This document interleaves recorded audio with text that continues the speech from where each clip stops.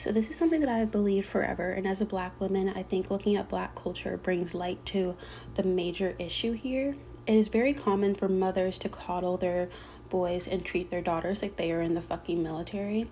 The difference is ridiculous. Girls are raised with tough love. Boys are always given the benefit of the doubt, or there's always a reason for the way that they act when women aren't given much grace.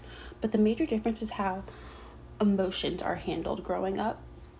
My younger brother cried a lot, and my parents would say, "You're a boy, don't cry." And that is very toxic for a young child to see and hear. When you cry, you are releasing your emotions, which is so important and vital. And it's a much healthier way to do so than storing up all that emotion and letting it come out in a more aggressive or dramatic way. This is getting out of hand. Parents are beginning to lose control of their children in the media that they consume. Teenagers shouldn't be allowed to be on these web forums like 4chan, etc. at such a young, impressionable age that could cause them to do awful things and start believing theories that have no substance.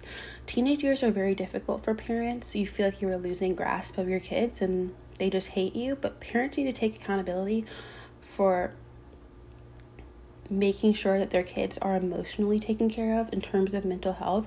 And I know it's easier said than done, and our society is not easy to live in now, and that these parents are just trying to provide for their families. But at the end of the day, not everyone is fit to be a parent.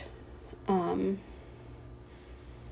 like, they're not emotionally fit or whatever, to be there 100% for their children. And the way that our government is set up, the act of creating a bond and a great relationship between parents and kids is difficult to do. But once you bring a child into this world, that is your responsibility, at the least until they are 18 years old, but honestly, for the rest of your fucking life. Our world is in a downward spiral, and it all leads back to the kids and how they are parented, and what is going on now isn't working. So I think it's time for some fucking changes. I always wonder why I'm constantly talking about parenting and raising kids, because it fully affects our world at every single angle. They grow up to be working adults leading the society we are leaving, and we are leaving this declining world for them to live in. And I think it's because I realized that my parents didn't grasp a lot of things that I have stated in this episode until it was too fucking late. And I don't want others to make that same mistake. I've said it before and I will say it again. Why would anyone want kids in a country like this? Why would we want to bring them into this world? How would we be able to comfortably afford them and stay afloat? Would they even be safe to do monotonous things each day? Do I have the time to juggle a child and afford daycare and emotionally support a child while working a full-time job? And we are trying to make abortions illegal?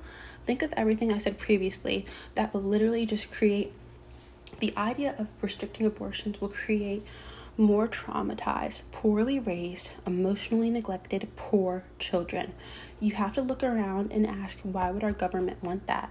And I'm going to say it. I think this is all linked to the rise